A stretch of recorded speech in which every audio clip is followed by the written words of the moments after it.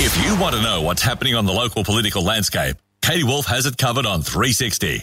Everyone is listening. Mix 104.9. Joining us on the line right now, though, is Craig Garraway, the manager of the Emergency Communications Centre for St John. Good morning to you, Craig. Yeah, good morning, Katie. How are you? Very well, mate. A busy weekend by the sounds of it, flat out. Yeah, look, it was flat out considering a lot of events were cancelled over the weekend, but our other workload really picked up and kept our paramedics busy right across the territory. And I know your crew's told us 10 crashes and 8 people taken to hospital across the territory. That is quite a large number, isn't it? Well, yeah, it is, but, it seems to be the average at the moment for crashes over a weekend, 10 to 15, and which is disappointing. Obviously, that we're averaging that probably on a weekend, whether they be minor bingles or more serious incidents, and a couple of the ones that we'll talk about are a little bit more serious than the bingles. Yeah. Well, let's go through those. 2:30 in the morning on Gorge Road in Katherine, a single vehicle rollover, 3 people involved. 2 of them had to be transported to Katherine District Hospital.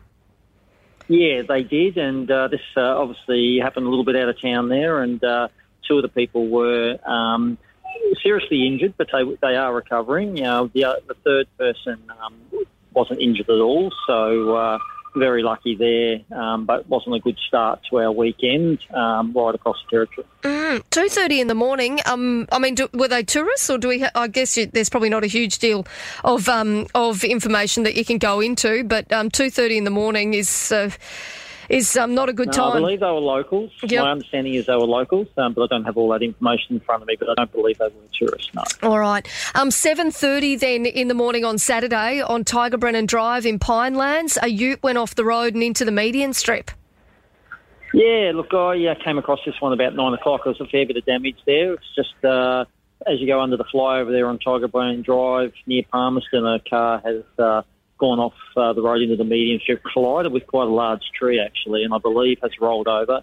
The information I have is that the person involved was thrown out of that vehicle and sustaining a number of serious injuries, and paramedics, fire and police all responded to that and obviously got him to hospital in a timely fashion so he could be treated appropriately at the hospital. Yeah, well, lucky that is the case. Was. Considering being thrown out of the car. Yeah, bloody hell. I mean, when you think of it, like that's a pretty horrific thing that's happened there, and lucky that he is in a situation where he's now recovering in RDH. Yeah, look, 100k speed limit there, so obviously, large impact, and obviously when you've been thrown out of the vehicle at that speed, it's you're lucky that you're able to get to hospital and recover, I suppose, is probably the best way of putting it. Yep. Hey, I know that there's been a lot of tourists on the highway. There's a lot of cars around, but lots of caravans and that kind of thing as well.